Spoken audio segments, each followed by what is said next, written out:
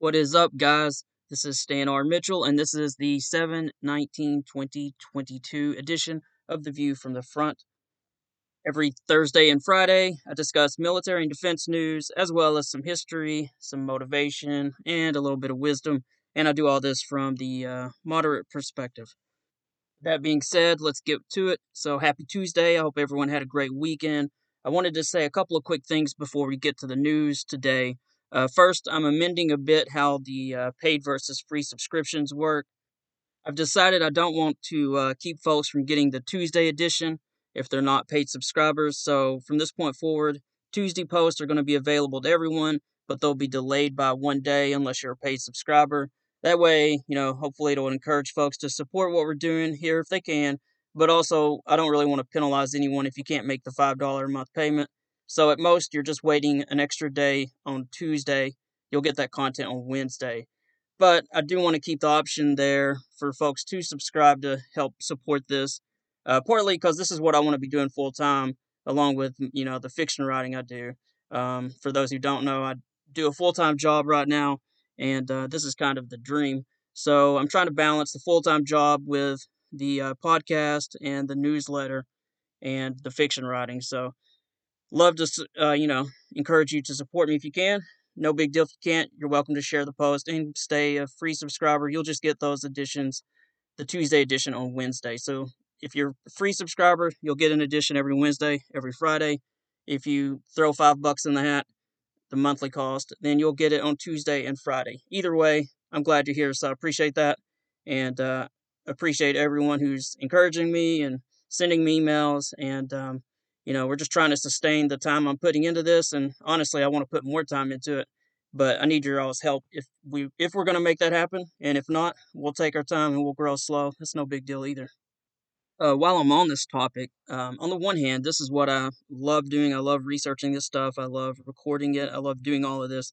But it's also what I think is kind of super important for our country. I know most Americans don't care about foreign policy. They think it's complicated. They say, hey, it's happening over there.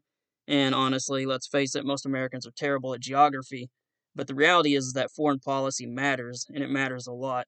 It can be the difference between whether we foolishly invade Iraq, as we did in 2003, whether we try the impossible task of making Afghanistan, which is one of the world's poorest and least illiterate countries, a democracy. And I can make a list of things similar to that, just foolish escapades that America has tried and were, in hindsight, huge mistakes.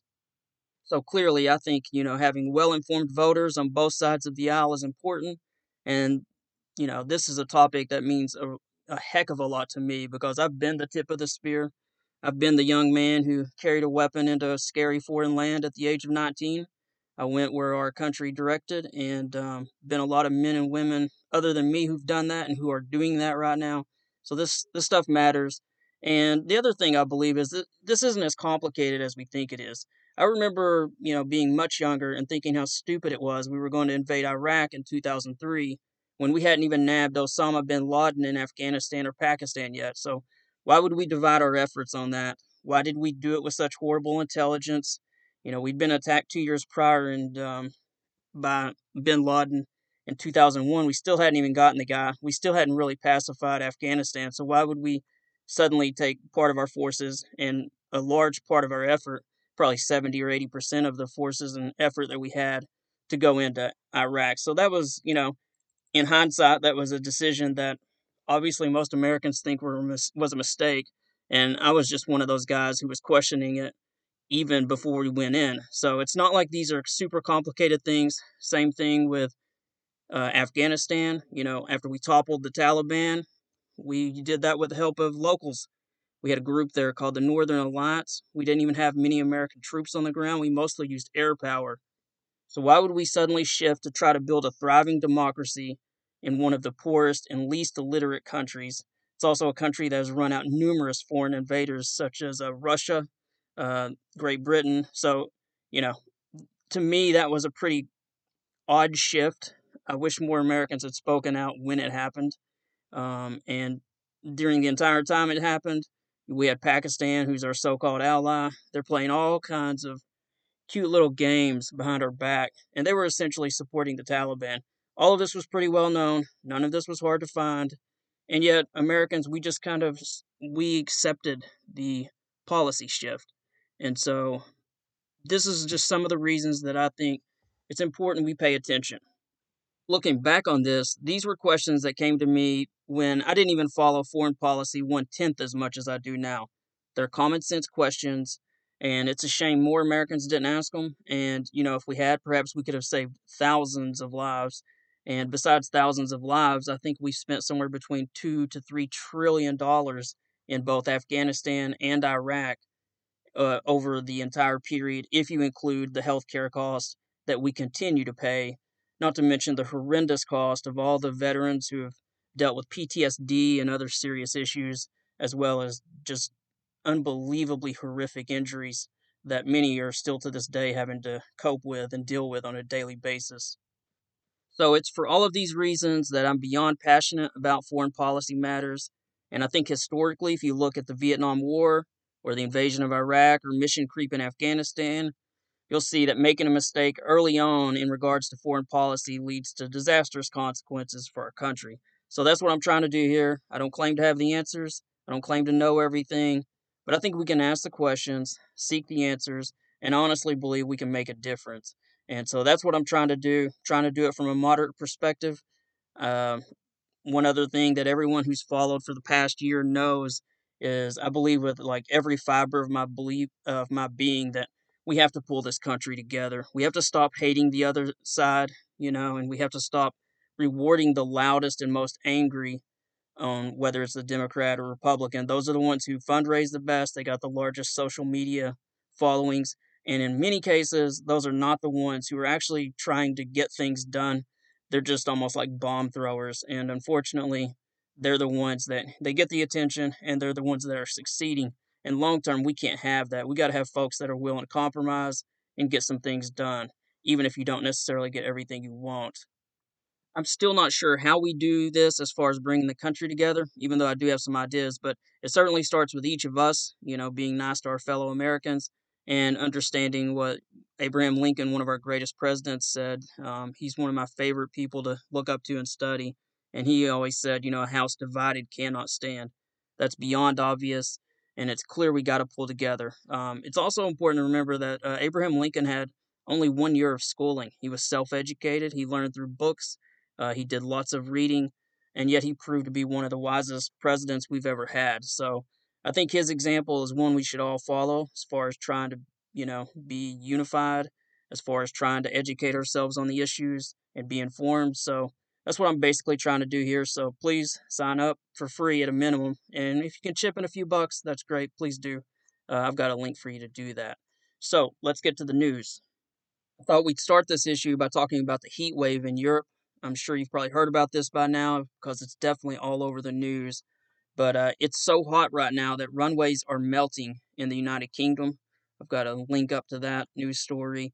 And even aircraft and maintenance vehicles that are trying to drive or, just cross the asphalt, they're literally, the tires are melting. So it's pretty hot in Europe right now and in the UK. And just how hot? Well, in France, it's 109 degrees. That's according to the Washington Post. Britain was supposed to hit 106 degrees. Um, that's pretty hot. And for those who don't know, very few homes in Europe have air conditioning, so they're not used to seeing this kind of heat. And I'm not sure about you, but I don't know how long I'd last with 100-degree heat with no air conditioning. I've done it back in the 90s in the Mojave Desert when I was training in the Marine Corps, but I didn't sleep much and it was pretty miserable. And also was a lot younger, and that's something that's starting to play a role as well because Axios has reported that 1,100 people have already died in Spain and Portugal alone. So this the heat wave is no joke, and that's a pretty serious event that's happening in Europe. It's going to be continuing for at least a few more days. And some of the commentators have said there's very little wind, so it's just super hot. The air is not moving, and there's nothing they can do because they don't have air conditioning in most homes in Europe right now. So let's move away from Europe. Let's move to Ukraine. news broke there that Russia is going to buy hundreds of drones from Iran for use in Ukraine. This is obviously it's broken the Washington Post and a few other places, but on the one hand, this is a little worrying. Drones have proven very effective. These are the larger ones, many of which carry missiles. But on the other hand, I think Ukrainian air defenses are much better now than they were even a few months ago. So I think the impact will be mitigated to some degree. But anytime Russia is getting closer to Iran, that's never really a good sign for the West. So something to keep an eye on for sure. Okay, so moving from Ukraine, let's talk about China. We haven't talked about them in a bit. Um, Latest news is they're not too happy that House Speaker Nancy Pelosi may be visiting Taiwan. I've got a link to a story there from the Washington Post. And you can never really tell how upset China really is, since they regularly get upset over things that the United States and the West is doing. But this one does seem like a pretty big deal. The Washington Post is reporting that Pelosi is going to be the first House Speaker to visit Taiwan since 1997, and that was back when Republican Speaker Newt Gingrich actually visited the place. So that's quite a while, 20 plus years.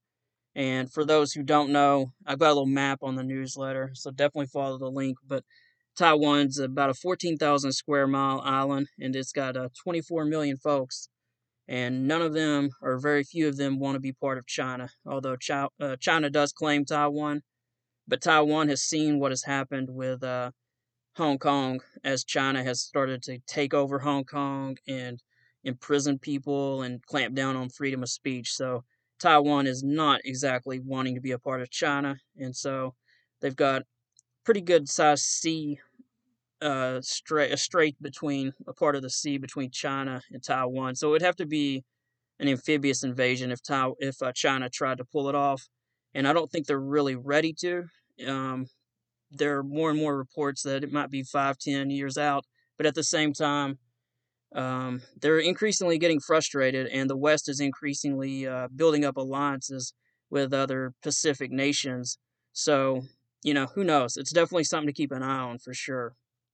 One thing I did before I put out today's newsletter is I looked up exactly what we're operating under, and it's a little bit of a gray area, but on paper at least, we're operating under the U.S. Taiwan Relations Act of April 1979, and it states that the U.S. shall provide Taiwan with defensive weapons, which will allow it to prevent any kind of coercion, can hardly say the word, or anything that would jeopardize its security or its social or economic system.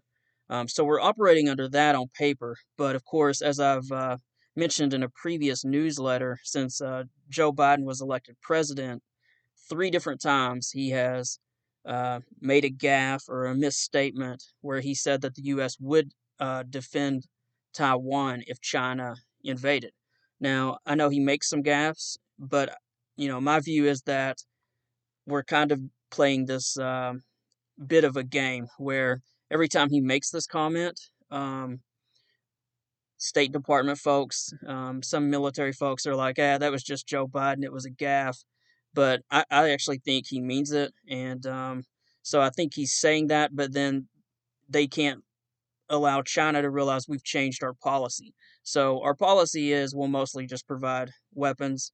But to me, it seems pretty clear if China did try to invade Taiwan or if they did attack it, I'm pretty sure we're going to be there to defend them. So um, that's kind of the situation. All my regular readers know we've been talking about this for more than a year. It goes way back, actually, way, way back. I remember in college, after I'd gotten out of the military, I had a professor who had taught in China and was a kind of a Chinese expert in one of my political science classes. And even back then, they were talking about would China invade? What would the U.S. do? So this is something that goes back decades. So, but at any rate, Nancy Pelosi will be visiting. Her office is saying they're not confirming if she's visiting. They say they don't discuss their travel schedules. So maybe she changes her mind. Maybe it's not a big deal.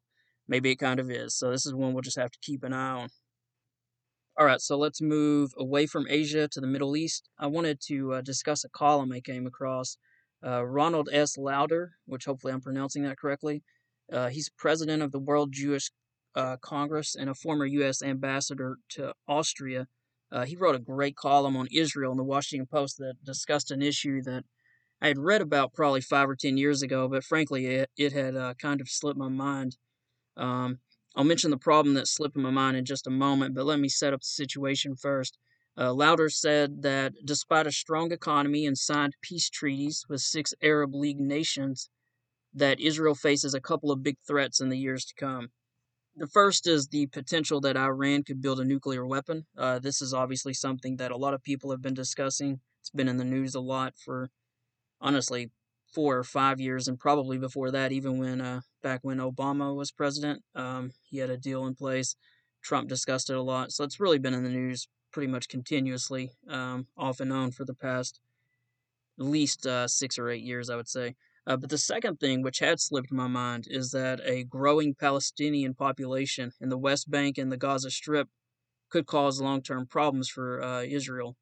Lauder says that if nothing changes and if Israel continues to rule over the West Bank, it will soon face a serious challenge from the Palestinian population. His fear, and I quote, is that if it gives Palestinians full citizenship and therefore full rights, it will no longer be Jewish.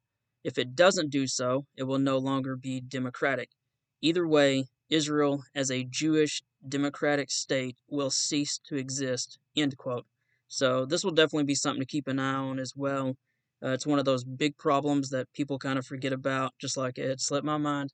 So it'll be interesting to see how Israel navigates those waters in the years and years. I was going to say months, but really in the years to come, because I don't think it's a short term problem, but it'll probably be one of those things like many of our governments. We kick the can down the road because we don't want to deal with anything until we absolutely have to. And by then, it's usually a much bigger problem and it's much worse. So that'll probably be what happens over there on this issue as well. All right, so we've had enough news, I think, for this edition or this podcast. So let's end with some motivation and wisdom. The first comes from my wife, so I have no idea who to credit it for.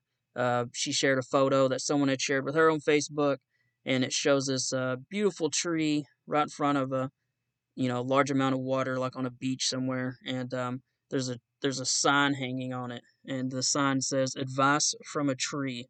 And there are 6 bullets under it. So here's advice from a tree. The first one is stand tall and proud. The second one is go out on a limb. The third one is remember your roots. The fourth one is drink plenty of water, something I'm terrible at. The fifth one is be content with your natural beauty. And then the last one is enjoy the view. So I thought that was a pretty good one. The next one comes from a tweet from Life Quotes. It's a quote from Frank A. Clark, and the quote is everyone is trying to accomplish something big, not realizing that life is made up of little things. The next one comes from Motivational Quotes on Twitter, and it says, the secret of happiness is to count your blessings while others are adding up their troubles. I thought that was a pretty good one. Next one is from a Success Minded on Twitter as well. Actually, about all of these are from Twitter. I live there apparently, but the quote is the key to success is to start before you are ready. And that is definitely some good advice. The next one's from Twitter, Life Quotes happiness is good health and a bad memory. That's from a quote from Ingrid Bergman. Another one from Twitter from Success Minded. The quote is don't dream your life, live your dream. So again, it's don't dream your life, live your dream. That was awesome. A few more here. The next one's from Success Minded as well. Your calling is higher, so your path is harder. Thought that was great. And then we'll end with one more from Success Minded as well. It does not matter how slowly.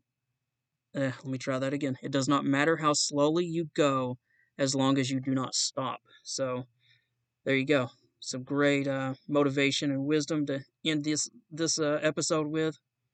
All right, that's it for this edition.